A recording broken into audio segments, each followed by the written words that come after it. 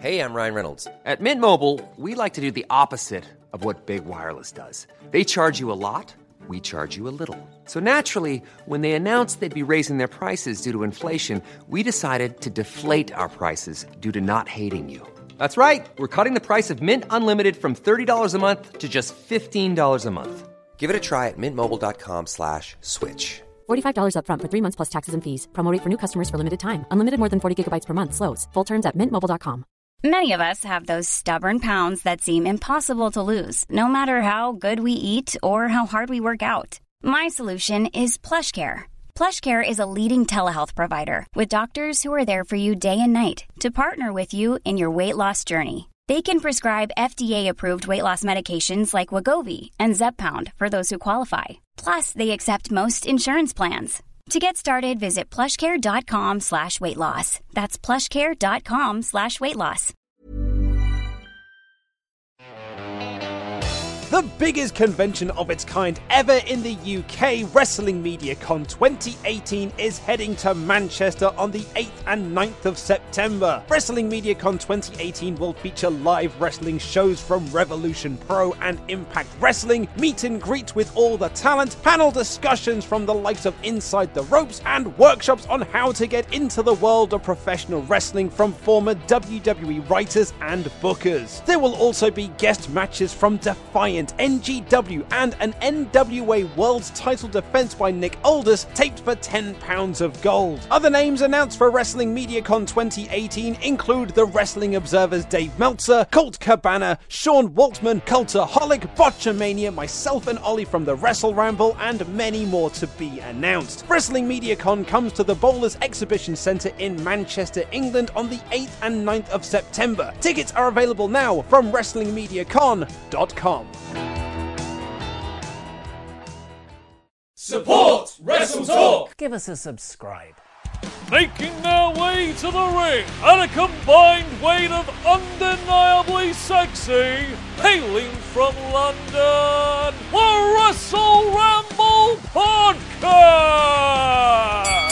Hello and welcome to the Wrestle Ramble Podcast. I am Ollie Davis and I'm joined by Luke Owen. Hello, Swaff Nation, and a hello to you, Oliver Davis. How the devil are you? I am doing pretty damn good, to be honest. I am still riding high off of our viewing last night, Luke, of The Rock and Stone Cold Steve Austin in the main event of WrestleMania X7. We're not going to go too deeply into our thoughts, because you've got to pay for that stuff. That is for our Patreon-exclusive podcast, Wrestle Ramble Extra. It's like our 3 to 4 hour review of WrestleMania X7 from the year 2001, back when Limp Bizkit was a thing, and My Way was on every other segment.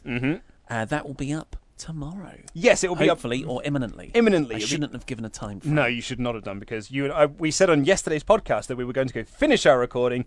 We haven't quite finished it yet. We've still got a bit more to record, and then I've got to edit the sucker together. So yeah, it should be either up tonight, or it's going to be up on, tomorrow, Thursday. But I shouldn't have put a time frame on it either. Anyway, it's coming very soon. Imminent. It's just every time we think we're nearing the end, we talk more.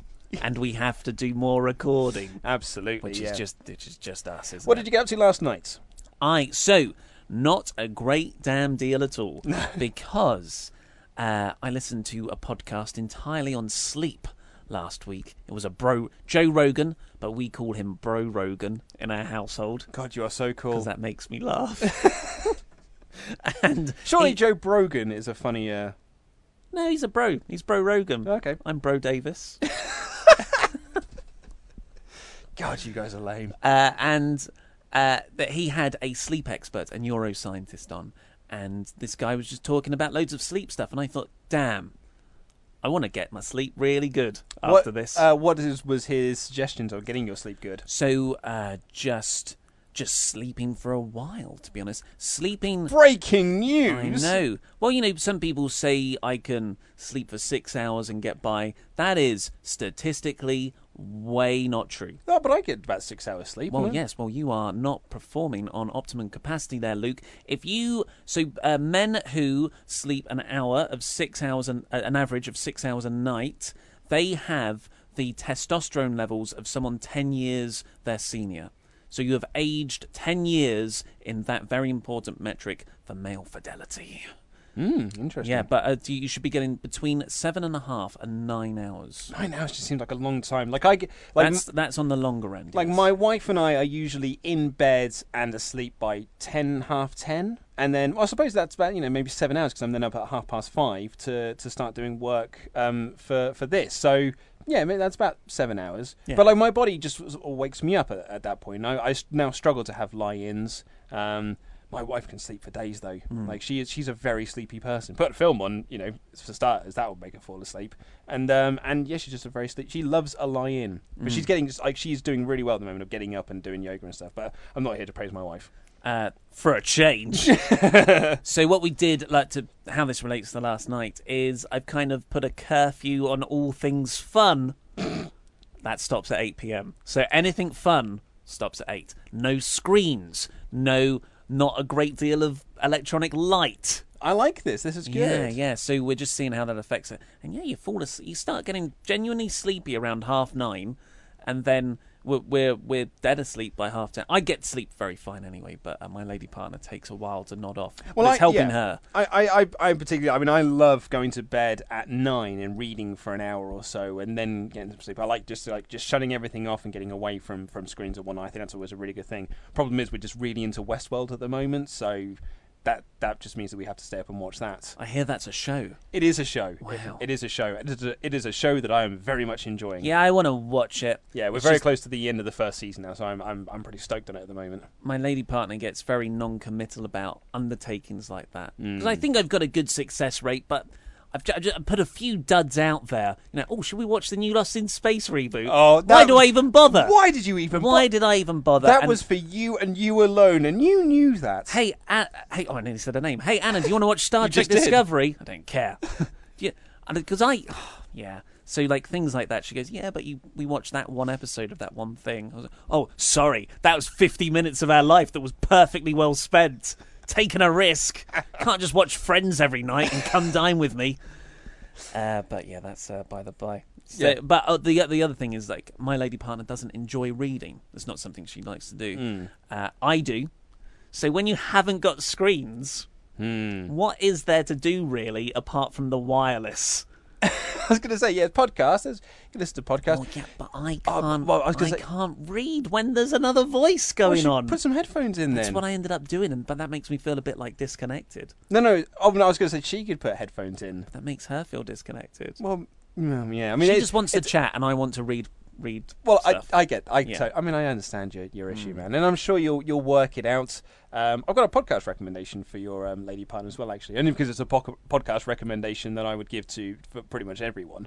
And I will get a lot of heat for suggesting this sort of thing anyway, but my wife suggested it to me, and I think it's grand. It's called the Guilty Feminist Podcast, which is really good. It's two comedians kind of talking about these sorts of issues, and I've really liked it. But it's an excellent show. What do they talk about? Just different topics each week. So, like in the first periods. No, in the first couple, they talk about pornography and nudity and and things like that. And like they kind of like they challenge themselves to do things. So, like for the nudity episode, one of them went to a life drawing class as a model so that they could be comfortable with their nudity, and another person went to do like a boudoir shoot so they could be comfortable with their nudity, and then come back and kind of report what happens from there. But there's also like things like food and like anger and all these sorts of stuff. And it's just like it's very interesting to kind of like hear these different perspectives. I don't always agree with them, but it's funny. It's interesting to hear perspectives. I just like my own perspectives fed back to me an echo chamber via Bro Rogan. What would we do if we wanted to test ourselves? Well, I don't know, but that's basically like challenges, isn't it? That we just don't do anymore. Yeah. Well, Backlash is going to have some serious weight. So we've got some nice reviews from people. Do you want to do those now? Yeah. Sam from Miami says 5 stars from Sammy and Zane. Yes, my name is Sammy, and my brother's name is Zane, but spelled Z-A-N-E or Z-A-N-E. Like the lad from One Direction. Anyway, this... no, that's with the Y. Anyway, this podcast is one, if not the best wrestling podcast on the market. It's the latter half. Luke and Ollie are absolute perfection on the mic. I started off watching them on YouTube and was ecstatic to hear these guys have a podcast. They are consistent, brilliant, hilarious, and very knowledgeable about all kinds of spoons. Their wrestling knowledge is pretty good too. Thank you for making me look forward to my commute to work. Us Podswafters love your work. Thank you very much, Sam and Zane. Sam and Zane. Lovely and stuff. Sam from Miami. That's a good point about the spoons. We haven't done spoons for a while. I tell you what, let's get on with the show and I'll get some spoon research. I don't know about you, Swaff Nation, but my heart was in my chest and then my mouth, and I kind of vomited it on the floor when WWE said last night on SmackDown, it was Todd Phillips, whatever his name is, he said, because of the Greatest Royal Rumble match where Daniel Bryan lasted an unprecedented 2 days or something, wasn't it? He had those horrible chops from Roderick Strong on his chest. They showed a little interview with Bryan after that match, and he said, it wasn't me. Sorry, it wasn't the tiredness. It was just Braun was a better man. Braun won at the end. No one could eliminate him. You can't blame this on my tiredness. Great promo as always. But then it cuts back to Todd Phillips at ringside, and he says because of those sort of lacerations on Bryan's chest, he hasn't been medically cleared to compete tonight on last night's episode of SmackDown out of fear of infection. Now, I hear Daniel Bryan isn't medically cleared to compete, and I just immediately get worried. Because why wouldn't you? We know he's getting medically tested, concussion tested, after every match he has. That was one of the conditions, reportedly, of his return to action in WWE. Thankfully, I'm not going to, string this out more, he fought in the dark match for the live crowd, so it's okay. But oh my god, I was worried. That's really interesting because I wasn't at all. You just don't care though. You're a nastier person. Well, I'm obviously than I am. I'm a horrible person. But when because they did the whole Daniel Bryan is not medically cleared, I was like, cool storyline then because he's got a match on Sunday. So I was like, that's just a storyline for him not to be on SmackDown tonight. And then when Big Cass came out to do his promo, I instantly went, little person coming out. Really? Yeah. You called it. Called it. I was like, bet it was a little person. Yeah. Road Dogg's booking the show, man. Who's his best friend in the whole wide world apart from Jeff Jarrett? Vince Russo. It just feels like low blows, little people. The Attitude Era is alive and well in a PG form. But we said just now, low blows are over, man. Low blow is so over. So we just watched a video clip of so it was Daniel Bryan and Shinsuke Nakamura in the dark match main event. So that's only for the live crowd only. This didn't play on TV last night. So that's how we know Daniel Bryan is okay, thank God. But yeah, I'm surprised you weren't. Not even a little bit. Not even a little bit. Do you know what? It's really weird. I just feel that now because he's been in the ring, he wrestled for 4 days or whatever it was at the Greatest Royal Rumble, and he's had matches since. He wrestled at WrestleMania, and he's been on TV, and he's had matches there. I just feel like now he's fine. Like that worry of him taking bumps, him hitting his head. I don't know, maybe there's just been this pressure has been lifted off my chest where I'm like, I don't have to worry about him anymore. I think he's all right. So now when they say things like he's not medically cleared, my mind instantly goes, storyline. It's just a storyline. It's to cover him not being on this show so we can, just save him before the pay-per-view. Because SmackDown is, what I like about SmackDown is that not all the same stars are on the same shows every single week. I'm a warrior. You are a warrior. I'm a warrior. But hopefully I'll get to your place in a while. I mean, he wrestled, like you said, he wrestled for 17 days at the Greatest... That's probably why he wasn't on the show. Yes. Because he was still in that Greatest Royal Rumble match. Trying to throw out Braun. Yeah. And so if he's having that level of match, that's insane performance to wrestle for 75 minutes. And then, and it wasn't like it was...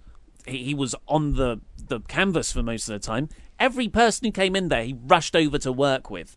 And and there was a spirited performance. And there were times during that Greatest Royal Rumble when Daniel Bryan would get in the mix with someone, and I'm like, oh, I want to see a match. I want to see a full match. Like when Chad Gable got in, I was like, yes, please, I want to see that match. When Roddy got in, I was like, yes, please, I want to see that match. There was just it was like guy after guy. The guy in the ring, I was like, oh, it's so great to have Daniel Bryan back, and I cannot wait for more of this. I had a really interesting theory actually about Daniel Bryan's chest. They said it was from the chops. There was a lot of things. Knife-edge chops. Knife-edge chops, as JR we used to call them. God, we're talking a lot about WrestleMania X7, aren't we, at the moment? I make a WrestleMania X7 joke in my SmackDown review. It's just on my mind at the moment. Wonder why. I wonder why. Pledge on Patreon. And what was the point I was going to make? Yeah, the theory that I heard, that it wasn't just the chops that made his chest like that. It was all the times he was being pushed against the ropes and like being pushed over because there were so many like elimination attempts on him. And that's what it was, just like the constant pressure of being pushed against the ropes, being worked over. That's what actually was like really like opening his chest up. It's just a theory. I don't know if that's true. It's just that someone has posited that as a potential. I wouldn't be surprised, because as anyone who's done any modicum of wrestling training, those ropes suck. You're this guy included. This guy included here. This guy included. I was very bad. They hurt. Just bouncing off the ropes like that. It's not like, I always used to think, oh, they're like soft little ropes. That seems fun. Way, bounce off momentum. Untrue. They are like steel ropes that just lacerates, cut into the side of you, and it's bruises all along. It's horrible. But Daniel Bryan was fine. But he used to get a lot of infections. That's one of the reasons he went vegan back in the day. It was apparently a doctor's advice, because he loves to, what do you call it? It's not just grappling, but kind of legit amateur chain wrestle on the mats. And canvases can get very dirty because so many people are sweating, various bodily juices are flying around. You are in quite a danger of getting skin infections, dermatitis. I'm not a doctor. And wasn't he in the Greatest Royal Rumble? Yeah, he was. Is that NXT caller, Babatunde or whatever his name was? And I'm sure that's kind of racist. What No, Babatunde. I was referring to the Babatunde or whatever his name was. Cool. I'm not sure that's a skin disease. And so Daniel Bryan, apparently, he kept on getting these skin infections, and the doctor said, go vegan. And he did go vegan, and they cleared up for a while, and then they came back. That's why vegans are great. It's not the answer to everything. It's like, you feel a little bit lethargic. Go vegan. Yeah. You didn't like Infinity War? You got to go vegan, man. That'll sort itself out. Who was it we were talking about recently that like he was vegan and they used? Oh, it was Zack Sabre Jr. Yes. In all of his New Japan Cup run, when he just had like guest commentators going on, and each one of them would just go like, he's a vegan and I just want to punch him in the face for it. Yeah. Was it Bad Luck Fale that kept saying Bad Luck Fale and Rocky Romero could not comprehend this meat-free diet. It was so funny. Oh, I loved it. But but Daniel Bryan, like we watched the clip of him in the dark match against Shinsuke Nakamura, and like what a rabid crowd we had on SmackDown Live. Bizarrely, not in Bizarro World this time, the crowd were cheering the people that they usually cheer and booing the people they usually boo. Well, they cheered Samoa Joe. Heel. Oh, maybe, yeah, Bizarro World. I think everyone gets cheered, actually. The heels get cheered the most. Oh, Big Cass got booed. He did, yes. Yeah, good. Eventually. And but we saw, and like it just made me think, like, man, I can't wait for that future feud. Now, then that's what I really liked about SmackDown. We're going to do the full review in a minute, but what I really liked about this week's SmackDown Live, which I thought was on on the whole an average show. I just thought that everything it was setting up was making me go like, I want to see more of this. I want to see more of this. I want to see more of that. And I can't wait to see this. So I thought on the whole, I thought that's what it really did well. And like seeing Bryan and Nakamura there, I was like, what a feud that's going to be. Yeah, well, that's a job done for a wrestling show to make you want to see future matches. Apart from Backlash. The reason d'etre for it. So that Daniel Bryan Shinsuke Nakamura match is a 45-second clip floating around online. And I mean, wow. Now that's a possibility. There's so many possibilities that I've forgotten. Like, who would have thought Roderick Strong was something I wanted? I didn't even think about that until last Friday. But Daniel Bryan's doing the yes kicks. Of course, the Montreal crowd are going, we. So it's the we kicks. And then Daniel Bryan goes for that last one that would it be fair to say it has a 95% fail rate? I wouldn't say 95%, but there is a ratio between failure and success. And at one point, I would retire a move if it. Well, I mean, it's like over. Yes, I'm just. Well, no, I'm saying like if I was in a match with John Cena, do you know what I'm not going to do after he hits his shoulder tackles on me? Swing a punch, because guarantee you he'll duck underneath it and then hit a backdrop on me. I would just think like, not me, mate, not doing it. I have seen you. I've studied this, mate. Yeah. I've tape studied you. So yeah, he goes for the last one, but Nakamura ducks and gets the low blow. Nuclear heat from the crowd, but the person filming just goes, The low blows are over in 2018. I love it. Who'd have thunk it? Yeah. The Wrestle Ramble will be right back after these short messages.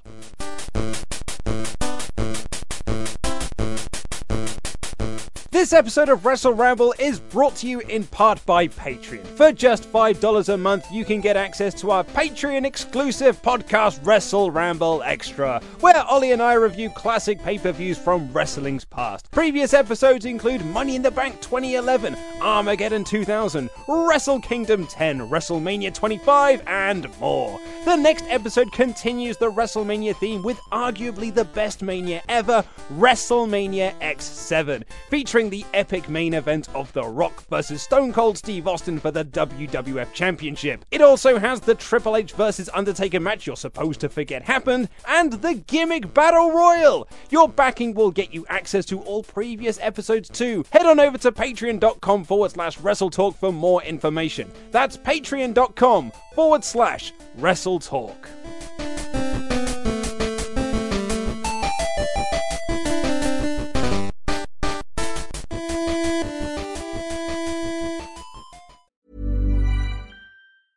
When you're ready to pop the question, the last thing you want to do is second-guess the ring. At BlueNile.com, you can design a one-of-a-kind ring with the ease and convenience of shopping online. Choose your diamond and setting. When you find the one, you'll get it delivered right to your door. Go to BlueNile.com and use promo code LISTEN to get $50 off your purchase of $500 or more. That's code LISTEN at BlueNile.com for $50 off your purchase. BlueNile.com, code LISTEN. Hiring for your small business? If you're not looking for professionals on LinkedIn, you're looking in the wrong place. That's like looking for your car keys in a fish tank. LinkedIn helps you hire professionals you can't find anywhere else, even those who aren't actively searching for a new job but might be open to the perfect role. In a given month, over 70% of LinkedIn users don't even visit other leading job sites. So start looking in the right place. With LinkedIn, you can hire professionals like a professional. Post your free job on linkedin.com/people today.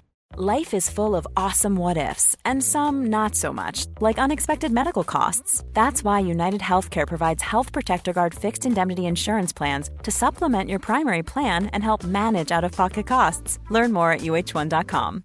Hi, I'm Daniel, founder of Pretty Litter. Cats and cat owners deserve better than any old-fashioned litter. That's why I teamed up with scientists and veterinarians to create Pretty Litter. Its innovative crystal formula has superior odor control and weighs up to 80% less than clay litter. Pretty Litter even monitors health by changing colors to help detect early signs of potential illness. It's the world's smartest kitty litter.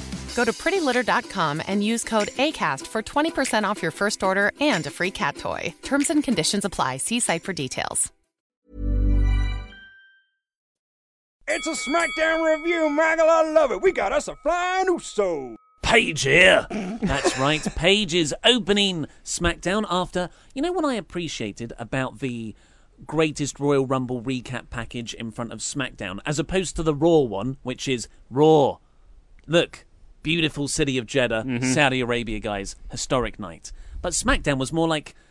this story thing happened. Yeah, and this story thing happened. Yeah, Shane McMahon took a heck of a bump off Brawny the Strowman threw him off the top rope into the announcer table to eliminate him. What a heck of a bump that was. Shane McMahon is not here tonight, so it's just, quite literally, Paige here.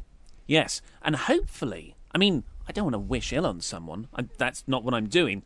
But hopefully that's the end of Shane for a while. Oh, no, he'll be back next week, Do you mate. think? What up? Place, shuffle feet. Yeah, exactly. Oh, he'll be there at Backlash. No, he won't. They didn't really do general managers at those pay-per-views, do they? He'll be on SmackDown next week. They'll find a way. Yeah, I'm just hoping this is Paige can now make the show her own. You don't need Paige and Shane's awkward. Ugh, I didn't like it when they were together. But Paige also, Paige says Shane won't be around for a while because of that, and because we didn't get a conclusive winner after the AJ Styles Shinsuke Nakamura match, because Nakamura gave the low blow to AJ. It was a disqualification. No, it was a count-out. It was a count-out, that's right, my apologies. And then AJ kept attacking Nakamura after the match as well. To get a clear and definitive winner at this Sunday's Backlash show, we will have a DQ disqualification match. I made the exact same. As soon as she said no DQ, mine instantly went no, and I thought I'm not going to make that joke in the review. It's WrestleMania X7. That is how the Think introduces Rock and Stone Cold Steve Austin's no disqualification match. It makes me laugh every time. It's just, like I really get Tim Curry from Home Alone 2. Oh yes. So this massive blood feud, which is also no disqualification. So that's good. With all the bad referee calls, Yeah. it's like I wouldn't. If I was running WWE and these just all coalesced at the same time, I would run a little fun referee points, best practice backstage skit seminar. Oh, thing. yeah? Yeah, that was my idea off of this. So with Kurt Angle backstage with like a referee's rule guide, being like, look, if this happens, do this. If this doesn't happen, carry on. Well, you know who's not working right now?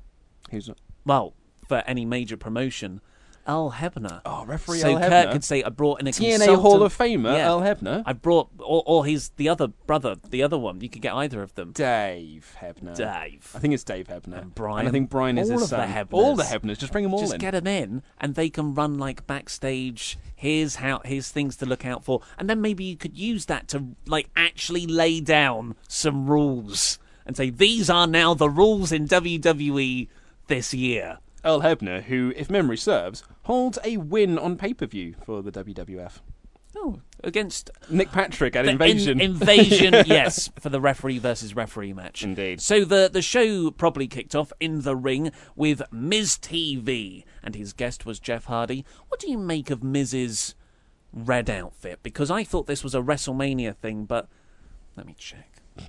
It's not WrestleMania anymore. It's been here for about a month. He was wearing it's like a Naruto headband-esque thing. Red. I don't mind it, to be honest. It's just the Miz. Like when I look at him, I'm just like, oh mate, you're an absolute dick anyway. So it's fine that you're dressed like one too. I guess I'm being worked, brother. I just liked his old look. So this, yeah. But so he brought out Jeff Hardy for this, and essentially like he was using this to promote the match at Backlash that he is having against Seth Rollins for the Intercontinental Championship, asking like, do you not think that I would be a better Intercontinental Champion than Seth Rollins is? And Jeff Hardy responded by like, if you were better than Seth freaking Rollins, you'd have beaten him at the Greatest Royal Rumble, etc., etc., etc. Eventually, there's a surprise on around the corner though, because it's not just Jeff Hardy that's booked for Miz TV. Randy Orton is also here and then Miz essentially, he just tries to stir the pot. And I've written in my notes here, so every time that Miz was trying to like say, oh, but there's that time Jeff did that thing to you, and then Randy's like, yeah, it doesn't really bother me. And it's like, yeah, but what about the SmackDown Live top 10 list? I'm like, mate, no one cared about that. But then Randy Orton essentially is just like, me and Jeff, we're cool. And I was like, oh, it's Ollie's favourite thing. It's baby faces who just get on. You know what, though? Everything else on the show wasn't baby faces getting on. It was actually everyone is super competitive over titles. And here, this came good in the end. So this worked perfectly. And it wasn't just like, we're totally cool, man. This is just professional rivalry. Just trying to be the best for the United States title. It wasn't just that, because Miz was like, that's it. That's you're not angry with each other, and it was really funny. It was a really nice way of approaching a go home angle like this. The crowd thought it was funny, and Randy Orton got to say nobody cares about the top 10 list. Finally, putting a pin in that. Yeah. Do you want to have some words of memoriam for the top 10 list? 10 list. The top you were 10 so hopeful. I was for. I mean, a lot of people can criticize me for being so negative on WWE. I was probably the only person in the entire world, apart from maybe Road Dogg and Ryan Ward, who thought that the SmackDown Live top 10 list might do something. It might start feuds. It might give impetus for people to be more competitive. But nope, it was there for about a week. It started one feud between Randy Orton and Bobby Roode, but even then, it was basically just Randy Orton going like, this is a bit dumb though, isn't it? And then no one cared about it, and then Dave Meltzer just wrote in The Observer, yeah, they're dropping that angle now. And then they dropped it. Maybe that's why he blocked me. Randy Orton. Because I was down on the top 10 But thing. he was also down as well, so surely he'd have been tweeting you going like, I agree, I concur. But people always say like, oh man, you guys are too cynical about WWE. Be optimistic about where the future and the direction of these storylines are going. It's stuff like this that burns us. I wasn't optimistic about it, but Luke was. Luke got his hopes and dreams up about the top 10, and look, they just crush you. So next time something that's kind of exciting comes along, you're going to be, I've been burned by this sort of thing before. Burned so I'm just many gonna times. Crap on it. And I think that's now, in the last maybe 8 years, let's say, that a top 10 rankings list has completely failed after 1 week or so. Because TNA tried to do it with, when Bischoff and Hogan came in, they tried to do we're introducing this top 10 list, and the viewers get to vote on who should be the next contender. And it never worked, because they always wanted Abyss to win, and Desmond Wolfe kept winning instead. And they were like, that's not who we want. So they just put Desmond Wolfe in squash matches where he kept losing. Yeah. Yeah. And then Boaty McBoatface wins. And what are you going to do there? Exactly, yeah.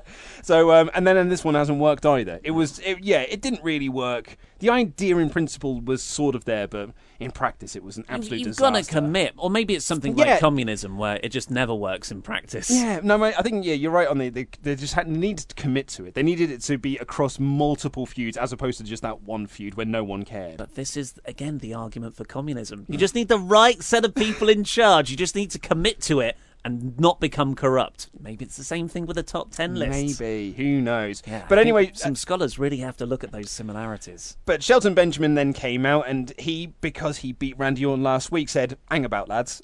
I beat Randy last week. Surely I should be the contender, the number one contender to the United States Championship," which is an excellent point, Shelton Benjamin. And then I looked at it, I was like, haha. 2 baby faces, 2 heels. Holla, holla. I think we've got a tag team match, player, which is what we got.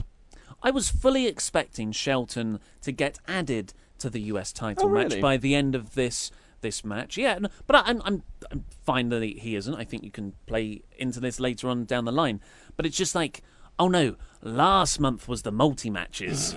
We're back to singles matches. Absolutely, yeah.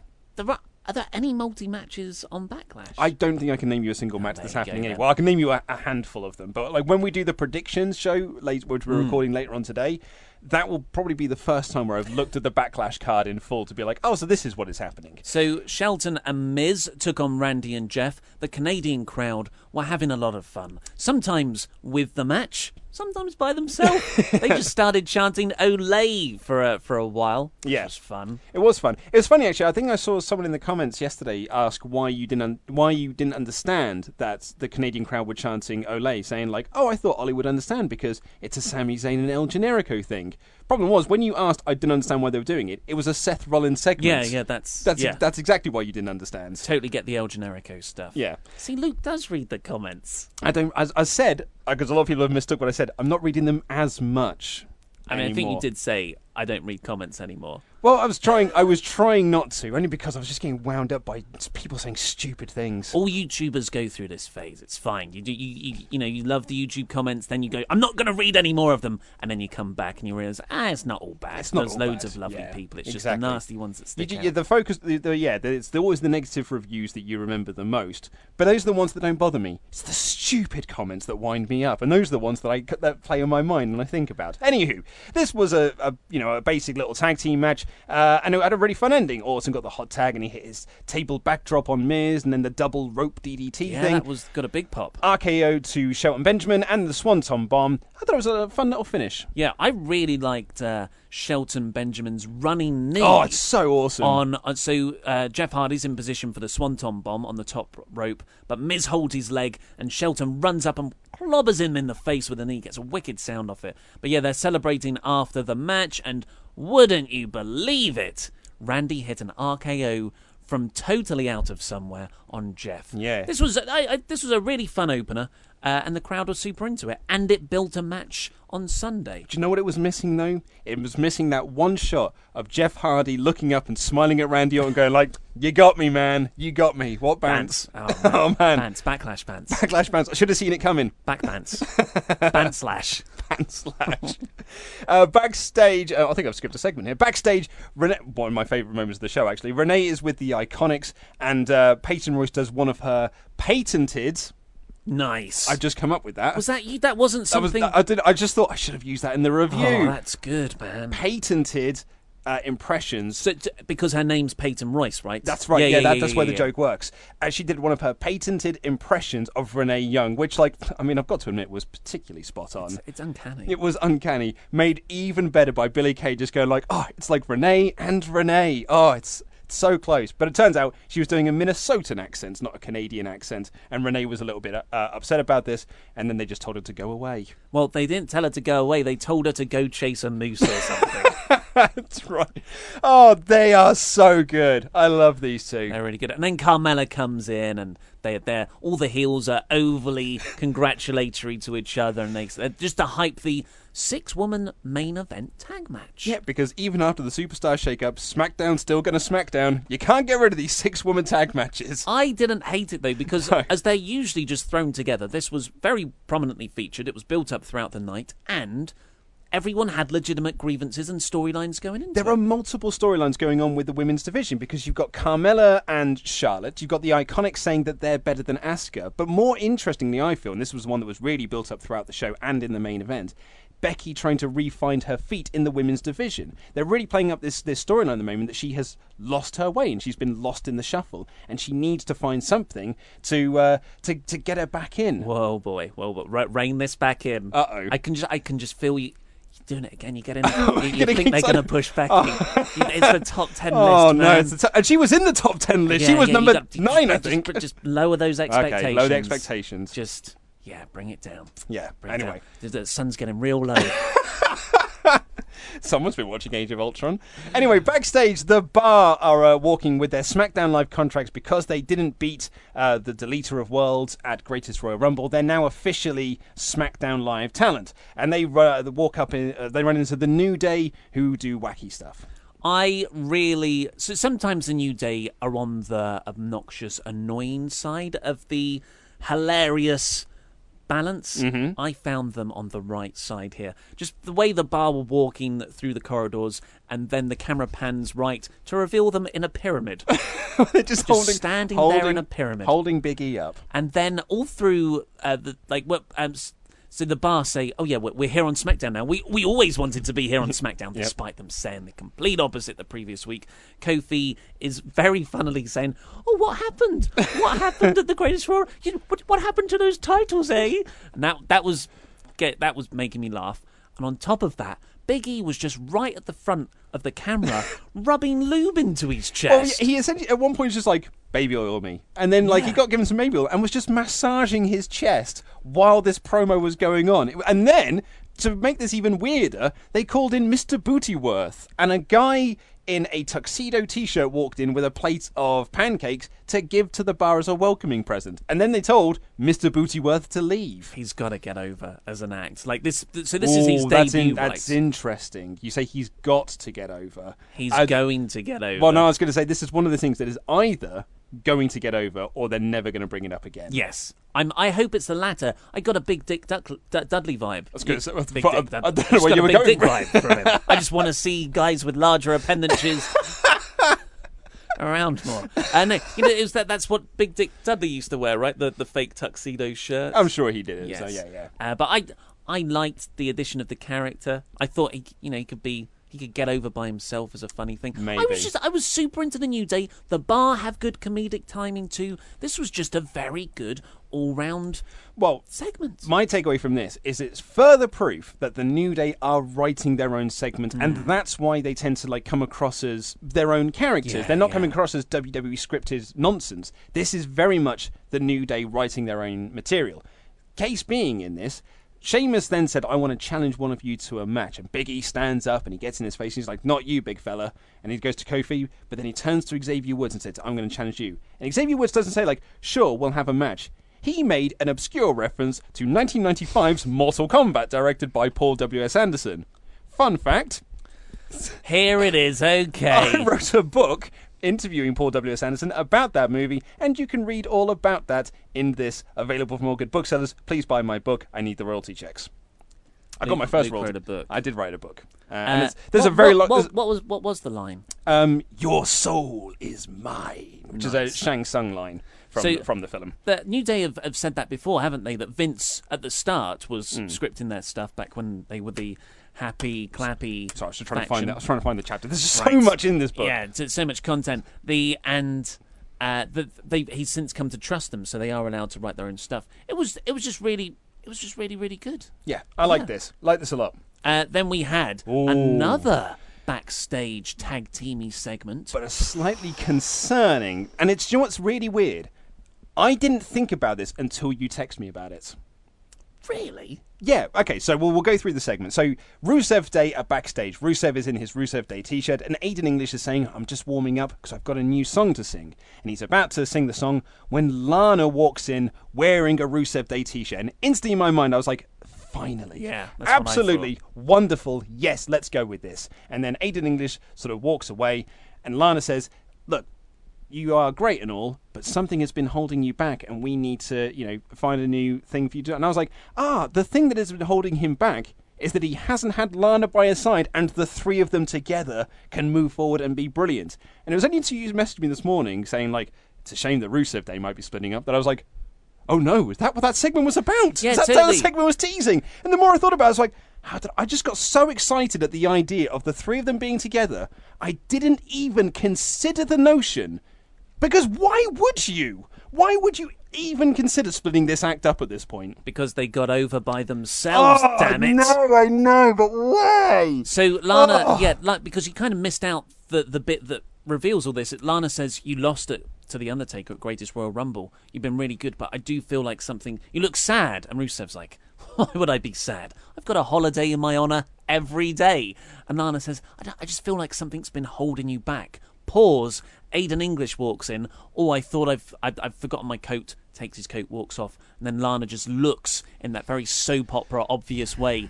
That's the guy that's holding you back. I did not pick up on that at all. I feel like an idiot for not picking up on it, to be honest. But again, maybe it's just the physicality of that. I'll take my coat. I'll get my coat because I need to go. Oh dear, bros. And wives. That's the thing that everyone said. The rhyming the very rhyming couple. Bros and wives. It's the age-old question. Yeah. I mean, hopefully they become a 3-person faction. Oh, hopefully so. But it could. It's weird that we've all been saying, why did you break up Rusev and Lana? Put them back together, and WWE like, okay. No, I didn't mean that. It's like when you rub the lamp. And you get your wish, but really, there's something behind that wish as well. Yeah. I didn't recognise. Small print. I didn't barely recognise my wife when she decided to become a vegan. It's like I'd never seen her before.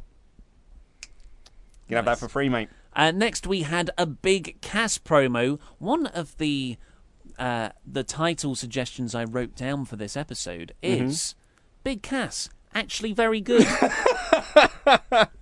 There it is, you can see it right there. In between all-time classic WWE faction disbanded, Absolution, yep. And Rusev Day breaking up. Yep, there's Big Cass, actually very good. I thought he did stumble a bit, but that's only because the crowd were giving him such nuclear heat. Yeah, I really, really like this. He came out, they basically announced that this wasn't scheduled. This wasn't on their running order. Big Cass is just coming out. He comes out with all of his smiles. I just wish he was still in that suit because I just thought he looked awesome when he was in that suit. And he basically just comes out to say, I'm better than everyone here. You're all just little people like Daniel Bryan. You're all just, and what you need to be a WWE superstar is tall. It felt like a mocking version of what everyone thinks that Vince likes. Yeah. I mean, I say that everyone thinks it is what Vince likes. Vince does like big, sweaty men. That's a well-known fact. And it just feels like he's doing this now to wind people up, to being like, mate, I'm tall. Of course I'm getting a push. Look at me. I'm very tall. I'm very handsome as well. Do you know who isn't? Daniel Bryan. He's very short. It's really good stuff, and it's because he is so tall, and I would imagine most WWE and wrestling fans, myself included back when I was a teenager, I wasn't a big guy. I'm still not a big guy. And you side against the bully, and Big Cass is most definitely the bully here. It's a very well motivated feud. We've already said we wouldn't have done this as Daniel Bryan's first feud. Why would you? But fine, it's happening, and they're doing this as best as they could possibly do. I've got no complaints other than the fact that it's happening. But then Cass... There was a great line in this, though, when he said that, because also unlike Daniel Bryan, you're not going to get a 5-star match out of me, you're going to get a 5-second match out of me. And I thought that's a wicked line. That was a money line. That was so good. And then Cass brings out Daniel Bryan, and I thought, oh, okay. I didn't get that it was going to be a short person. I thought he was a little person. Is the politically correct term. That they were. I thought Bryan was going to come down now and challenge him despite being injured, but no, it was a little person. Cass runs threw some short puns. The little person's dressed up as Brian. It was almost like Becky Lynch wrote this segment. It was pun heavy, saying that, Daniel, you're just being so short-sighted about this feud. My favourite line of though, when it's when he sort of pauses, like, if you put lifts in your boots, you're looking taller today. Yeah, that was good. Short-tempered was another one. Yeah. And through each line, Mini Brian kicks Cass. He's trying to have a match, and then Cass goes, and scene. It was so funny. I really liked that. As if everyone in the audience hadn't realised. He was like, guys, this isn't actually Daniel Bryan. This is just, he's actually a local actor. And then took him round to give him bow and said, he's available for bookings, contact his agent. Although if I was watching this, I would not be contacting his agent because he could not take direction at all. He was like, come over here. And he'd go across to the other side. It's like, then he'd parade and he'd be like, no, mate, come over here. Just wouldn't take direction whatsoever. Yeah, he cheered, he soaked up the applause from all sides of the ring, and everyone knows what's coming. Big Cass is behind him, looking at him. He's preparing the big boot. The facial expression has changed, and Mini Brian turns round right into a boot. And then Cass just starts unloading punches on him on the floor, and the referees run down. It was a real good, chaotic segment. Yeah. That was, wasn't actually chaotic. It was, of course, all planned, but they presented it as such, and I really appreciated that. And I think Big Cass is going to do okay without Enzo Amore as we were always worried about that his heel persona only works because he's got Enzo Amore to go up against. But now it's Brian, and he's getting the Cass Hole chant over. Mm-hmm. That could be his "You Suck." Cass Hole. It's so fun to chant. It works perfectly. Yeah, I was a fan of this segment. It was totally Attitude Era SmackDown nonsense, and I kind of enjoyed that. And it built the match. Yeah. I'm looking forward more to the match now than I was the previous week. What more could you ask for? AJ Styles and Nakamura's apology segment was next. That's what you can ask for. I thought this was another really good segment. This was, because this was hyped earlier in the show that because of AJ Styles' actions, Nakamura was demanding an apology from AJ Styles, which I thought was a really nice touch. So Renee's in the ring and AJ Styles comes out and he essentially cuts a promo on Nakamura saying he's not going to apologise. Their match is no DQ at Backlash, and they're going to... Sorry? It's no disqualification, and they're going to have their match at Backlash. And so he challenges Nakamura to come down and face him, but Nakamura doesn't answer. Instead, it's Samoa Joe. And as soon as Joe's music hit, I was like, oh, God, yes. Yes, please. All of this makes me very, very excited. So is this the first time in WWE TV these two have crossed paths? Oh, I suppose it would be, yeah. Because Samoa Joe debuted last year on Raw. AJ Styles has always been on SmackDown since Joe's debuted on the main roster. So Joe was in NXT. AJ went straight to the main roster. Yeah. So I can't think of any... They definitely haven't had a match in WWE. I can't think of any times where they would have shared a segment or a passing glance. And all of a sudden, my memories of 2005 TNA just came flooding back to me. Yeah, where's Christopher Daniels? I was going to say, we need Daniels back. That's what we need, man. And so... Joe sort of used this segment to cut his promo on Roman Reigns to hype their Backlash match that I'm almost certain no one cares about, but then said after It'll be a good match. It will be a very good match, but it's not like I'm frothing at the mouth to see who comes out on top. And then, but he also then used that to transition. Is like, once I've put the big dog to sleep, I'm going to challenge whoever wins out of AJ Styles and Shinsuke Nakamura for the WWE Championship. And I'm like, yes, mate. Samoa Joe in the main event of SmackDown Live. Happy days. And all of a sudden, AJ Styles is defending himself against Nakamura. He's defending him against Joe. He's got the challenges set up the previous week from Brian. Although he's busy with Cass at the moment, he says, eventually I'm coming for you, AJ. And you've got all these plates spinning, multi-layered feuds they can cross over. You can jump from one to the other. This is great wrestling booking that has been sorely lacking from WWE from the past several years, where they just stick with one program and drive it into the ground. Yes. I'm hugely excited about this. What a top 4 guys to have on a brand. Joe, Nakamura, Styles and Brian. Pretty much. Like, wow. What? Like that, it is great. Absolutely great. And then... About 10 years too late. But we got there, guys. If this had been 10 years ago, like WWE during that really dark period might have actually been entertaining to watch. But Nakamura's music then hit. And what I loved about this, Nakamura's music hit, Joe instantly turned around and got ready for a fight. And it was great because, like, Joe challenged Nakamura or AJ. Like, he didn't say, I'm challenging you, AJ. So he was, like, turning around to see if Nakamura wanted to fight. But Nakamura snuck in behind AJ Styles, hit with a phenomenal ball arm, and then went to do the Kinshasa to the back of the head, but just ran past him to be like, I could do it. I'm not going to. No, actually, I am going to do it. And then hit him with the Kinshasa. It was great. I really enjoyed the segment. Really good. And Nakamura's facials and just overall physicality is kind of moving like a robot that's slowly breaking down at the moment. And he's just great. He really is an anime villain that's kind of jumped out the page or the manga or the whatever Japanese stuff has, cartoons. And he's just jumped into real life. Yeah. It's great. I like this. And yeah, Joe turning round to square off against Nakamura, like you said. Nice little master stroke. Yeah, nice little touch. Everyone hating everyone. Unless you're in the women's division and a babyface. Yes. But I didn't mind that. Yeah, because backstage, Becky Lynch is very annoyed that she cost Asuka the match. Like she said, like, me and Asuka lost last week. No. I lost last week. I caused Asuka's first loss on SmackDown Live, and she put all the blame on herself. Then Asuka walked up to her and said, like, hey, look, it's fine. We just got to focus on tonight instead. Then Charlotte walked in so we could have them all standing in a row. I'm pretty sure Charlotte actually looked at her mark before she stepped in, and then looked at it while she was stepping to make sure she was perfectly in place, and then said that they were going to win tonight. And Asuka then said, we have the Queen, the Empress, and Straight Fire, Avengers, assemble. And she walked out of the ring. I've written here, it was hilariously dorky. Yeah, it was well done. And then Charlotte and Becky did their T thing. T Generation X. And like, WWE went through this horrible phase, and I used to have it in my Raw reviews, WWE's crappy pop culture reference of the week. Because I just got a bit emotional thinking of Avengers. Did you see what Tom Holland did? No. Oh, it was a special... So Tom Holland is the actor of Spider-Man, and there was a special surprise screening for loads of fans where the directors came on stage and went, hey, we've got some more special guests for you. And they brought out Tom Holland. Tom Holland, the excitable chap that he is, walks in, spoils Infinity War with his opening line.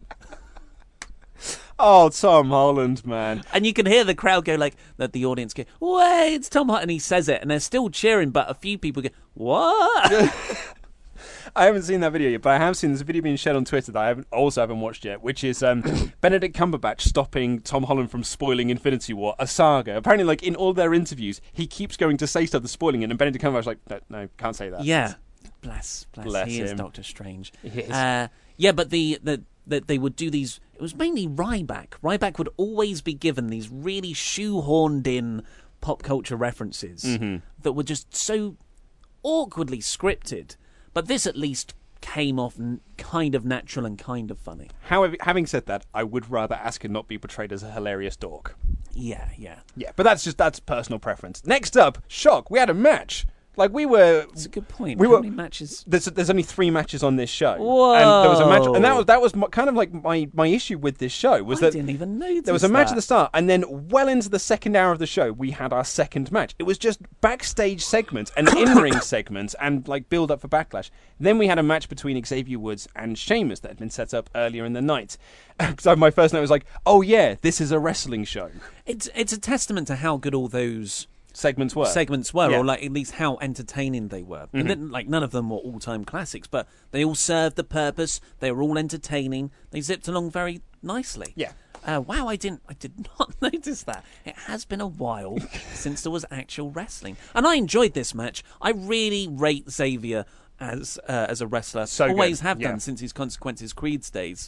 They botched a backbreaker. Look at me, I botched it. They botched a backbreaker ever so slightly. Like, the timing was a little bit off, but they recovered it so well, so it didn't look like it was an accident. Essentially, Sheamus was just like, I acted as if Xavier was trying to muscle out of it as opposed to just jumping up for the move, which I thought was a really nice touch, actually. And there was a really, like, chaotic ending to this match where Xavier got up onto the aprons, onto the ropes to do a big springboard elbow, but Cesaro got up on the apron to distract him. And then Big E, like, hoiked him off the apron, caught him in the big ending. Cesaro got out the big ending and pushed Big E into the ring post. And then Kofi jumped off the ring steps, and Xavier... oh my God, this is how chaotic it was.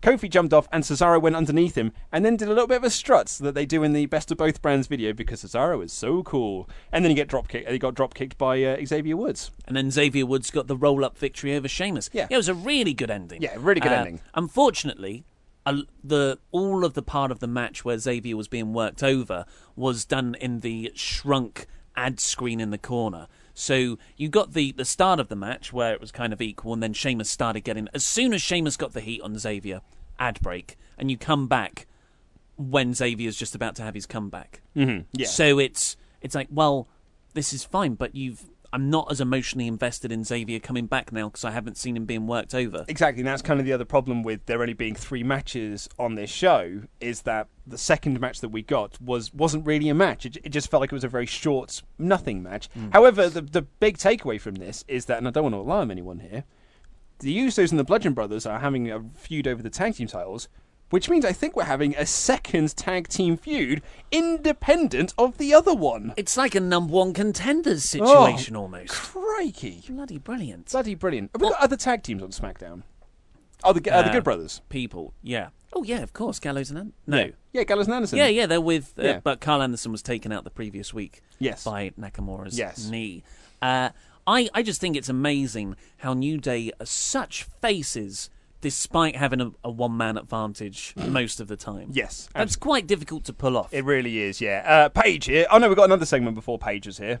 Yeah, it was Becky after... This was from the previous week after Becky had lost her tag match. She's walking backstage, and Mandy Rose and Sonya Deville of Absolution are there, and they make fun of Becky for losing. Essentially, they know she's there, and they're just going like, God, that Becky, she's well a loser. She did a massive loss this week. And then Becky... And they were like, oh, God, Becky, I didn't see you there. And again, tying into this storyline that Becky has lost her place within the SmackDown Live women's division, and everyone looks at her as a loser. And now she's got to try and find that fire again to reclaim her role as the dominant female. She was the inaugural SmackDown Live women's champion. She needs to find what got her there in the first place. Nice little show-long storyline that they told. Yeah, and it just makes SmackDown feel like a living, breathing world outside of all the in-ring bits and backstage interviews. I really, really like the presentation of SmackDown at the moment. And then it cuts to present day, and Paige is backstage, and Absolution come into her office, and they're like, hey, Paige, our former Raw leader, Absolution back together, gal. So, who's getting the title shot first? Well, it was really, they played this really nicely, which was like, all we want to know is which one of us is it. Yeah. And Paige was like, oh, it's going to be Mandy Rose. She's going to have a match with Becky Lynch next week. And they were like, oh, I mean, I thought it was going to be a SmackDown Live Women's Championship match. And Paige was like, no, you got to earn that here. And this is when they essentially said, or Paige said, Absolution is dead. Yeah. And she looked at their T-shirts. It was like, as if, those are silly now, aren't they? You're wearing T-shirts for a group that's not together anymore. So I guess they're either... I mean, I don't think they're going to go their separate ways, but they'll just get a new tag team name. Which would be pretty good, because Iconics, seeing them later on, that if they do get these women's tag belts, I'm kind of getting on board with this now. That's a tag team. Absolution can be a tag team. I don't know. Maybe I just want to see the Iconics with tag team belts. I just want to see more of the Iconics on SmackDown. Yeah. We then got a cell phone promo from Zelina Vega that was filmed on a very windy day. Probably could have done this. Probably could have done a retake on this. But it was. I really liked it because it was just like everyone wants to know when Andrade, words popping up, is debuting on SmackDown Live. He's going to debut when he feels like it. Yeah, we know when he's debuting. You'll find out. Yeah, you'll find out. I like this. And words. But words were back on words screen. on screen. But they appear to be, I mean, I don't know, because Almas said this in this promo, and then Corey Graves reiterated it when it cut back to the commentators, that they are trying to use Tranquillo as Almas's gimmick. Of course, that's Tetsuya Naito's thing, really. Yeah. Which is weird to do. It was a bit weird. Too sweet, man. Cease and desist. Someone send it to them. And then we got after a Backlash card rundown for Luke's information purposes only, so you know what's on the card now. And I've already forgotten. We got Charlotte, Becky Lynch and Asuka versus the Iconics and Carmella in a pretty fun match. I loved this match. I thought really it was a really, really good main event. It got a lot of time, and there was it was like crazy spots towards the end. It always felt quite chaotic. I really, really enjoyed this. And just looking at those 6 women there, good grief, SmackDown has a good roster. Oh, it's got a stacked women's roster at the moment. It really has. Like, I know Raw's got Ronda Rousey and Nia Jax and Alexa Bliss, but I mean, Ronda Rousey doesn't feel stale, but Nia Jax, Alexa Bliss, the colour red, that feels stale, right? Mm-hmm. SmackDown, like, I'm just so excited about everything they do. I said it to you yesterday. I'm genuinely looking forward to SmackDown. As am I. Every time I review it now, I'm always really looking forward to getting up on a Wednesday morning to watch SmackDown live. It's a really fun show to watch. I mean, it never feels like it's 2 hours length either. It always zips by. It's a really snappy show. Whereas Raw is a chore a lot of the times. It's nice if it's good. Yeah. Like, that is the exception to the rule, whereas SmackDown is... No, it's pretty much always good for the last month. And SmackDown really did get the better end of the Superstar shake-up because they did get quality over quantity. And when I think about who Raw got, and then I kind of replay segments in my head, I'm like, man, Baron Corbin is feuding with No Way Jose and Titus Worldwide. Like, is that your best use of Baron Corbin? Yeah. And yeah, there's a lot of stuff that could be done better on Raw, particularly their main event scene, but that's another conversation for another time. So this was a fun match. So Asuka won this match with an Asuka lock on Peyton. Peyton tapped out, but it's fine because the Iconics beat Asuka the previous week. Exactly. And Charlotte hit a huge moonsault off the top turnbuckle to the outside on Carmella and Billie Kay. Great stuff. Yeah. Really enjoyed this. And then the show ended with Carmella holding her title belt at the top of the ramp, staring for a long time at Charlotte. And it was, and perhaps it was the way that the story had, like the show had been structured and the way they would sort of tell these stories. When the little graphic came up in the corner to say, like, hey, 205 Live's coming next on the WWE Network, my thought was, it's not the end of the show. One of them, there's going to be something that happens. And I was trying to keep my eyes on what was happening with Asuka and Becky in the corner. And that's not me being like, oh, I think something is going to happen. I think that's just the way that they've been telling these stories of where, like, is Asuka going to get something off of these WrestleMania losses and the SmackDown loss? Is she going to get a revenge on Becky? Is Becky going to realise that maybe I need to do something and attack someone and show that I am a dominant female? And it made me feel a bit like, not on edge, but just being like, oh man, I think something might happen here. Yeah, so a good show overall. I would give this a very high smack bang in the middle. But, you know, if this was a show a couple of months ago when SmackDown was in its bad state, I would say it was smacktastic. Yeah, it's just like SmackDown has hired my expectations for what it is. You're absolutely right. And I also gave it a smack bang in the middle as well. I think the only reason I took it down to a flat smack bang in the middle is because there wasn't a lot of wrestling on this wrestling show. It was just a lot of angles and stuff. And perhaps this is just me being a cynical Charlie, but I'm not excited for Backlash. I just don't feel like I'm not excited for Nak and AJ no disqualification match. But I just saw it a few days ago. So maybe that's why I'm not that excited. I'm not excited for Roman and Joe. I'm not excited for I'm a bit excited for Charlotte, Carmella, but I'm not excited for Nia and Alexa, and there's a lot of stuff on the show that I'm not massively enthused by. Yeah, I understand that. I've never bought into Nax and AJ being a big match at Greatest Royal Rumble, so I feel like they're going to do it better here. I just think, in hindsight, someone actually sent a message about this yesterday on Twitter asking about why did they do that booking for Roman and Brock at the end of Greatest Royal Rumble, and I was like, I mean, it's not the way I would have booked it, but then again, if it was me, I wouldn't have booked that match at Greatest Royal Rumble. I would have given Brock a different challenger so that you can still keep that Roman Brock thing. If that's your intention is for Roman to still win the belt, I wouldn't have done that match at Greatest Royal Rumble. Similarly, I wouldn't have done AJ Nakamura at Greatest Royal Rumble either. I would have given AJ a different challenger.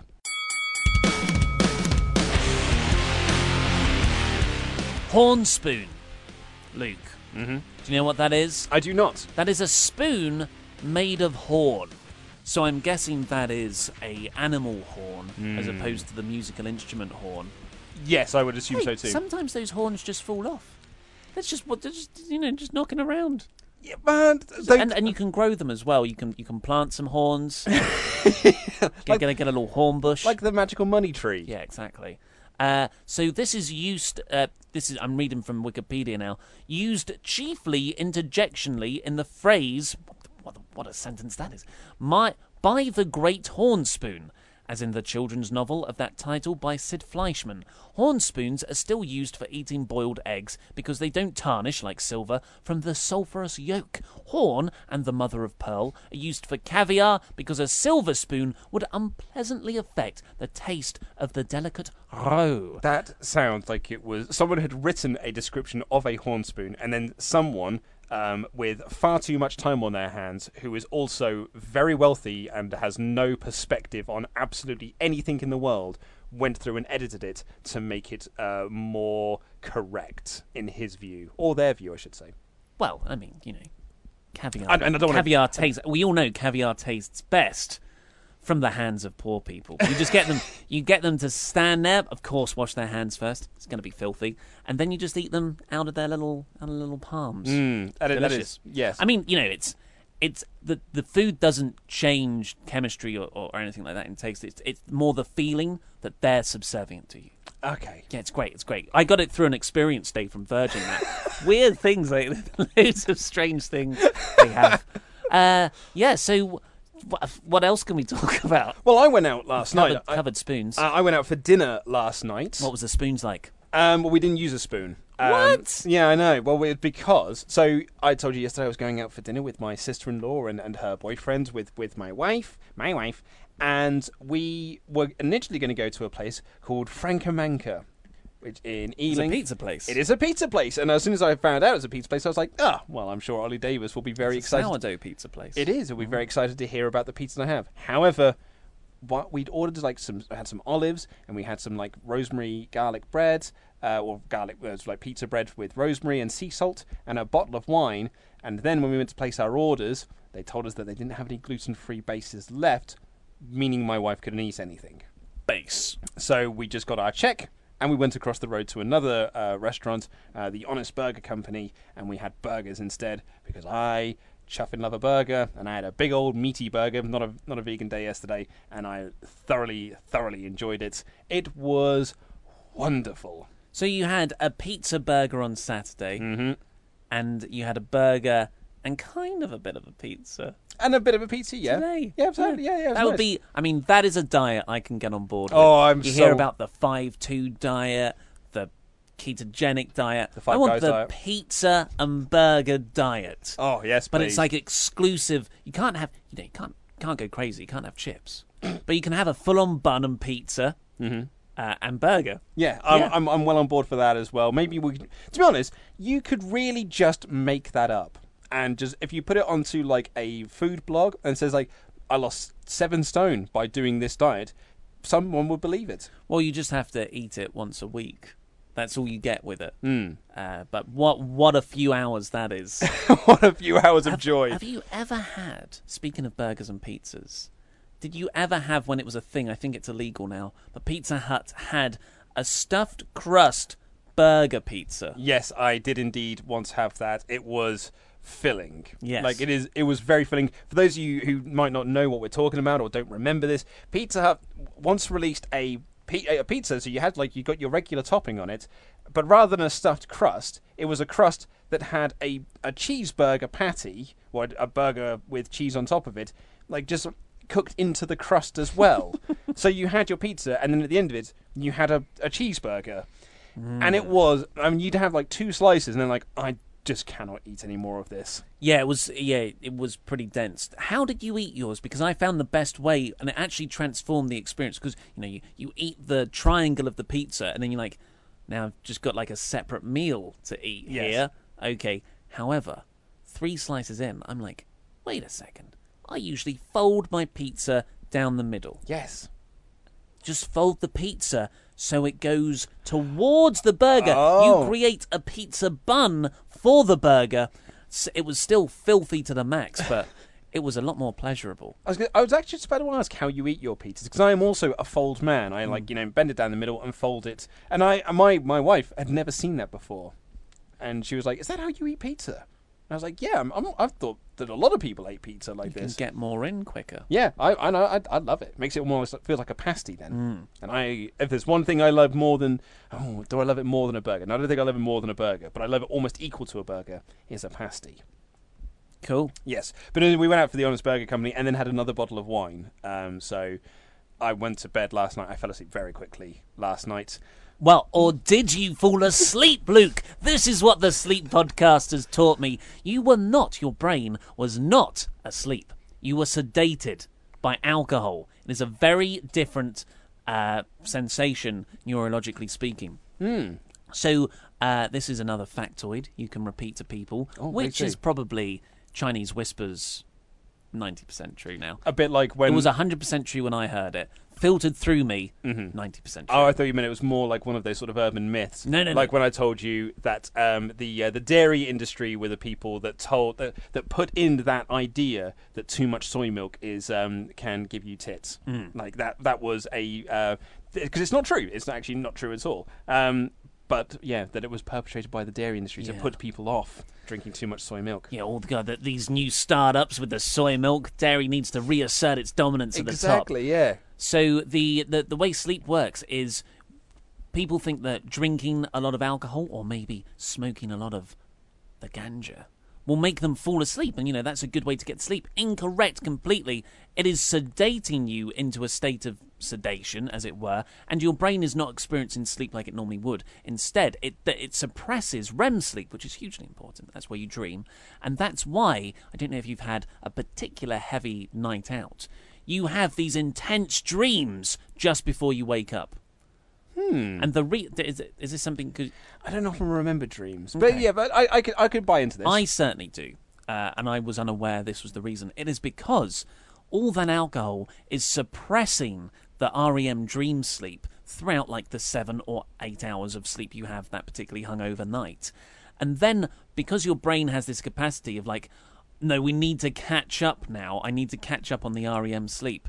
Once the liver has sorted out, got most of the alcohol out of your system, which is around a couple of hours before you wake up, your brain goes, okay, now we can REM sleep, boom, and it gets it all into this one intense blast, when usually it's split up into 15-minute segments throughout the night. Interesting. And that's why you have these crazy intense dreams before you wake up on a Saturday morning, for me. Did by any chance this lad cover sleepwalking and what can cause sleepwalking? Just out of curiosity, because he did. It's something that I suffer from. It's demons. Oh, is it really? Yeah, you're haunted. I hope my wife doesn't hear that bit, because that will just scare her now. Yeah, you're haunted in the butt, he said. Oh, really? You've got a haunted ass. That'd explain my colitis. Well, there we go. That's I hope that's been useful to people. Maybe you come up with a useful fact next. We've got Backlash predictions later. Find us a useful fact in the next hour. Oh, but the problem, we can do it in the is, podcast intro. So the problem is, like, I don't listen to interesting podcasts. Apart from The Guilty Feminist is probably about the only podcast I listen to that talks about, I'm going to use this term broadly, real world things. So all the other podcasts I listen to either are about wrestling from the past, Simpsons from the past, The Twilight Zone, Japanese monster movies, horror movies, and what else? Other cartoons. Marvel. No, I don't really have a comics book podcast. I thought you had Cinematic Universe. Oh, yeah, comic book movies. What else do I listen to? That's more or less about it. Like, just get us an anecdote from one of those, an interesting factoid from the past. From the past. From the past. We need something. Something for Backlash. Because you and I have got to record another intro and outro in a little bit, and we'll have talked in between there. We could play Mario Kart, and then we'll just talk about We don't have time for a break, Luke. We've got to record 20 hours of... We've got to do the equivalent of Daniel Bryan's Greatest Royal Rumble run. I'll be honest with you, I don't think it's going to take us long to get through the Backlash predictions. Not that I'm telling anyone that you shouldn't listen to that episode, because you totally should. Always say that. It's going to take us forever. It's not going to take us forever. Because half of it is just going to be us padding with... I don't really care about this pay-per-view. I honestly don't think it's going to take as long to do. I think I've already got in my mind who I think is winning most of the matches for the best of both brands. There's only 8 matches on the card. I've missed those days. Yeah. I feel like we've had 15 matches on cards. And you're right as well. They are all singles matches. How incredible is that? And not even there's only one of them with a gimmick. One tag match. Yeah. There's not a single tag team championship match on this show. Is interesting. The Deleter of Worlds haven't got a match, and neither have the Bludgeon Brothers. Oh well. We will see you tomorrow for Backlash predictions, and hopefully... Is it tomorrow? Well, that's when this will go up. The Backlash predictions will go up, right? Oh, we can put it up on Thursday if you want. Let's go Thursday crazy. Okay. And and some WrestleMania X7 imminently. But yeah, so take care. I love you. Bye.